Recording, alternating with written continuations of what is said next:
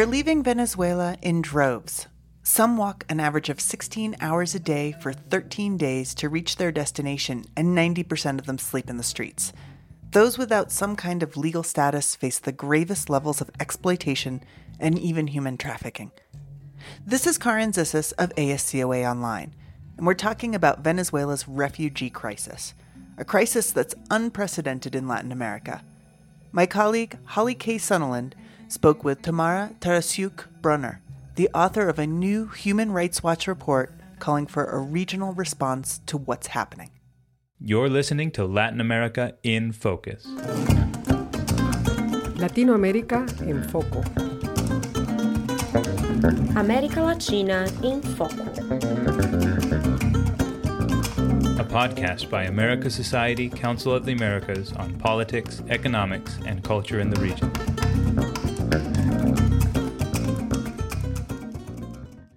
Well, Tamara, thank you so much for talking with me today. Thank you for having me. So you are the America's senior researcher and the lead researcher for Venezuela for Human Rights Watch, and you are the lead author of the new report, The Venezuelan Exodus, on the 2.3 million Venezuelans who have left their country since 2014, according to the United Nations. And at least half of that has happened in the last year and a half. So according to the UN, about 300,000 are asylum seekers, a little under 600,000 have some other form of legal stay in various countries, which this means that the rest, so at least 1.5 million Venezuelans, are in an irregular immigration situation. Do you have a sense of how big the undocumented population is in other countries? It's very difficult to know the exact number of Venezuelans that have actually fled. The 2.3 million, which is the number that the United Nations provides, is the bare minimum. In addition to that, you have people who have not yet requested legal status, are trying to get legal status, or may have gotten other types of permits because they married someone in another country. So there are different ways in which people may be legal or illegal in the country, and this is what makes the evaluation of the total assessment very difficult. What we do know is that those who do not have legal status to stay are in a much more vulnerable situation than others because they are exposed to sexual trafficking, human trafficking, exploitation, labor exploitation, and they are much less willing to report abuse to competent authorities. So that is something that we have seen and is very worrying. I know you did a lot of on-the-ground research for this. What's one of the stories that stands out to you of someone who's been subject to this type of exploitation? It's very difficult to choose, unfortunately. We've seen a lot of sad stories of Venezuelans fleeing the country. And that's because the type of migration has changed. A few years ago, you would see Venezuelans who could purchase a plane ticket and fly outside of the country. There was more high class, middle class people who could afford to leave and restart their lives. What you see at the border, both in Colombia and Brazil, are people who are fleeing with what they can carry. And they have to sell their fridge or their cell phones or their laptops to be able to purchase a bus ticket to the border. So when they get to these places, they are often subject to this sort of abuse. For example, I interviewed two young women who were in Cucuta. They had been stolen. They were offered shelter by a person in Cucuta, and they realized that they were about to be sent to a sexual trafficking network because they happened to see a text message in this person's cell phone, and they ran away. And we met them when they were walking away from Cucuta. They were two of the many Venezuelan walkers we interviewed on the road that were heading out of Cucuta. According to the United Nations, there are approximately 200 to 300 Venezuelans who set out on foot from Cucuta to other cities in Colombia or to Ecuador or Peru. And they walk for days on average. And they are one of the most desperate faces of the Venezuelan exodus. Yeah, you had some really remarkable numbers about the walkers in this report. You said that those who leave on foot walk an average of 16 hours per day and are expected to walk for about 13 days. And more than 90% of these walkers are sleeping in the streets. That is correct. Those are very, very sad stories of people that have to walk to their final destination. I would say that the other side of this desperation is clearly seen in Brazil. In the north of Brazil, the state of Roraima, which borders Venezuela, now has 10 refugee camps. They are not called refugee camps, but they look very much like refugee camps that you're used to seeing in Europe, with white tents with a UNHCR, which is the UN Refugee Agency signs. And there we heard story after story of people who left because they did not have enough food to eat, they did not have enough money to purchase food for their families, or they had all sorts of illnesses that they could not cure in Venezuela. And they are living in these tents in very difficult conditions, but they say that they are better there than they were in Venezuela. Which is remarkable because especially in northern Brazil, that's where we've seen some of the strongest xenophobic reactions against the Venezuelan migrants. And there have been some pretty serious incidents. Yes, you clearly see how a very small town, Pacaraima, which is right on the border with Venezuela, is a town of 12 to 14,000 people. And we are seeing crossing that border into Brazil and staying more than 800 Venezuelans per day. So it's totally not justifiable, but it's understandable that such a small city cannot take in and give jobs to so many people. And the other aspect of immigration into Roraima that is particular to that area is that this is a very removed state. It's a state that has limited connection to the rest of Brazil, let alone to the rest of the region. So a lot of the Venezuelans who cross the border, they don't really know that they're going to be stuck there because it's very hard to leave. And that's one of the main reasons why the UN Agency for Refugees has set up these 10 camps, is working on 2 more in an effort that is totally unprecedented in Latin America. There has not been a series of refugee shelters with these UNHCR tents or refugee unit housings that house more than 4,000 people in one location in the region. They have shelters in other places for specific vulnerable populations, but not to this extent in one same place for people from one nationality. Yeah, that's interesting. Because, certainly the northern Amazon is a very long ways away from Sao Paulo. There's actually just one road that connects Boa Vista, which is the capital city of Roraima, with the closest city, which is Manaus. It's either that or you fly out of Boa Vista. And most people who get there cannot afford a bus ticket, let alone an airfare. Mm-hmm.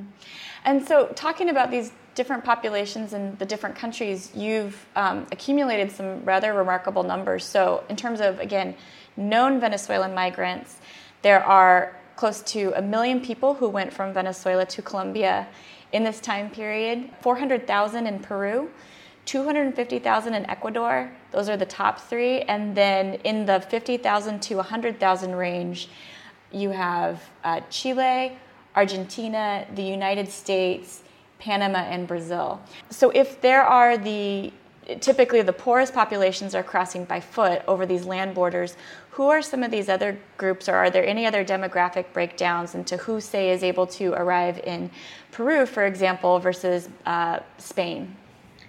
Well, you need to be able to get to Spain, right? You need to be able to afford a plane ticket and fly there. So that sets the bar much higher than having to cross the border. Some people just, get a ride to the border and cross with what they have and plan to rebuild their lives. We do see people who take very long bus rides, cross the entire Brazil to get to Uruguay or Argentina, or people who got to Chile by crossing through the entire continent. So it's not necessarily that people with less income stay in Colombia, but it's obviously much difficult to leave if you don't have anything to get out of there. Mm-hmm. And so then I'm curious as to what you've heard for when these migrants arrive in these different communities, what type of a situation they find on the ground. Obviously, we've talked about some where there's been some xenophobia, but are there other situations where they've found it easier? What are the types of things they're running into on a daily basis? Well, the big difference is whether they can get legal papers to stay or not. Those countries that have provided special permits for Venezuelans, like Colombia, Brazil, or Peru, or Chile, provide a legal avenue, provide them with a work permit that helps them rebuild their lives. Even in some of these countries, we've seen some worrying setbacks, attempts by governments like Peru or Ecuador, who later backtracked, but they tried to request a passport to enter the country or to get the permits.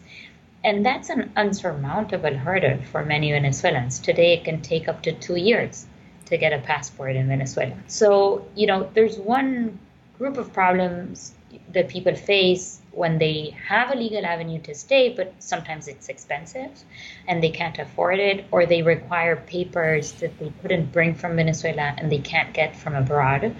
But I would say that generally speaking, in those countries where there is a legal avenue to stay and they can pursue it, the challenge is, rebuilding your life in a country where you did not actually choose to leave, but you feel in exile, getting a job and restarting and starting from anew. It's much harder in countries where that legal status is nearly impossible to get. And I'm thinking more clearly in the Caribbean. Islands like Trinidad and Tobago or Curacao that are very close, just a short boat ride away from Venezuela, are places where we are seeing very harsh treatment against Venezuelan immigrants. They are being arbitrarily detained, deported, sometimes including people who sought asylum or declared interest of seeking asylum. And that's where we've also seen strong incidents of xenophobia. And it's important to remember that these Caribbean islands have close political and economic ties with the Maduro regime. Because they have been receiving oil subsidies in the tens of millions of dollars for years through Petrocaribe. That's right. And if you recognize that this high number of Venezuelans who are arriving are refugees, you are acknowledging that they are fleeing persecution or a humanitarian crisis. And that's something that these governments are unwilling to do. So I want to shift now to the kind of the regional response, the governmental response.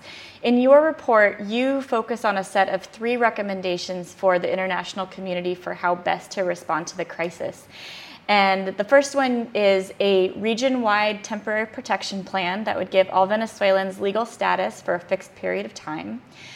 Second, you recommend a regional mechanism to distribute the financial costs and the actual hosting of Venezuelans fleeing their country. And lastly, getting to the root cause of why Venezuelans are leaving, you recommend a coordinated strategy to adopt and enforce targeted sanctions, such as asset freezes and canceling visas for Venezuelan officials implicated in human rights abuses, and then for punishing accountability for those abuses.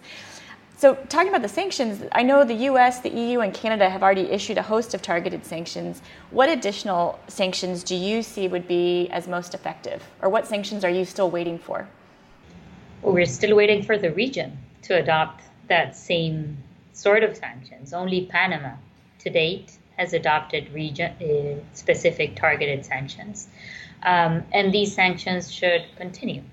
In the US and Canada, there are over 50 people that are subject to sanctions for corruption or human rights abuses. In Europe, it's 14. So there's a lot of room there to include more people in these lists. And also, we would like the region to impose similar sanctions directed at Venezuelan officials. And I want to emphasize that because no one is thinking here about sanctions that could have a disproportionate effect on the Venezuelan population. No one wants Venezuelans to suffer more than what they are already suffering. So we're not talking about generalized sanctions here. We're talking about sanctions directed at key people that are implicated in grave human rights abuses. Now, talking about these abuses, what cases and courts are you thinking of in particular where there might be a viable case for prosecution? Well, the key actor here is the International Criminal Court.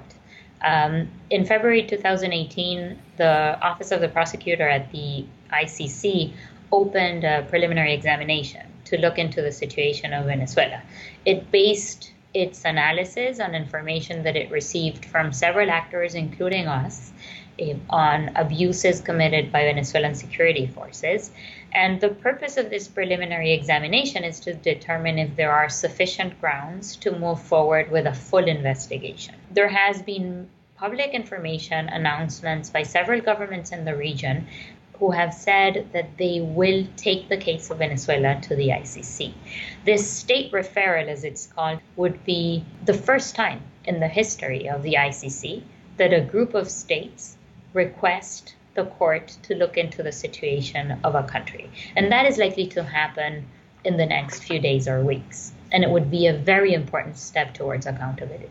That's very interesting. Do you have any indication of what countries might be party to that case? The countries that have expressed interest in doing that are Colombia, Argentina, Peru, Paraguay, and Canada. And, that would likely lead to, it would send a very strong political message of support of the ongoing preliminary examination. Procedurally, with the state referral, the prosecutor can go directly into the investigation. If not, it needs to go to a panel of judges that should approve her decision to open the investigation. So speaking of, in just the upcoming weeks, there is a lot of activity right now on this issue of Venezuelan migration because it's becoming so acute. Latin American governments just met in Ecuador to discuss the crisis and come up with a plan. So what were highlights that came out of this summit in Ecuador? The main highlight is that for the first time, the region is talking about this unprecedented migration crisis as a regional crisis. And that's exactly what it is. And it should be treated as such. And that's an important step. The fact that they are sitting at the table discussing this as a problem that requires a regional strategy is a good sign. The declaration has important elements, the declaration they signed at the end of the Quito meeting. For example, they say that they will aim to recognize Venezuelan documents that have expired. And that, as we were saying, it's sometimes so hard to get a Venezuelan document that's a good step to welcome Venezuelans. They recognize the need for increased humanitarian aid towards Venezuelans. Two things that are missing, I think. One that's missing is a clear understanding that we're talking about forced migration here. It's not people that are leaving for frivolous reasons and because they chose to do so. It's because they honestly feel they don't have an option. And that has to be clear when we talk about this problem. That's the diagnosis that should be the basis of any solution. And then the other thing that is not, it's really a bad idea to consider that this can be solved by the Venezuelan government. One of the key points in the declaration is asking the Venezuelan government to help their people get documentation to be able to migrate safely. Venezuelan authorities are denying that this is a migration crisis. They say that the outflow is normal. So including a requirement for Venezuelan authorities to do something to solve this, it's really not understanding what's happening. Mm-hmm. And so then just after the Quito summit, there was an OAS meeting where they talked about the Venezuelan migration situation as well. And I know I saw a news item where they were calling on the Venezuelan government to let in international aid, which might seem at face value that that's kind of a lost cause. The government has been denying this problem, for years, except if it's to lay this international case to show that we're specifically asking the government to address this and it won't? Does that lay a better legal case then going forward?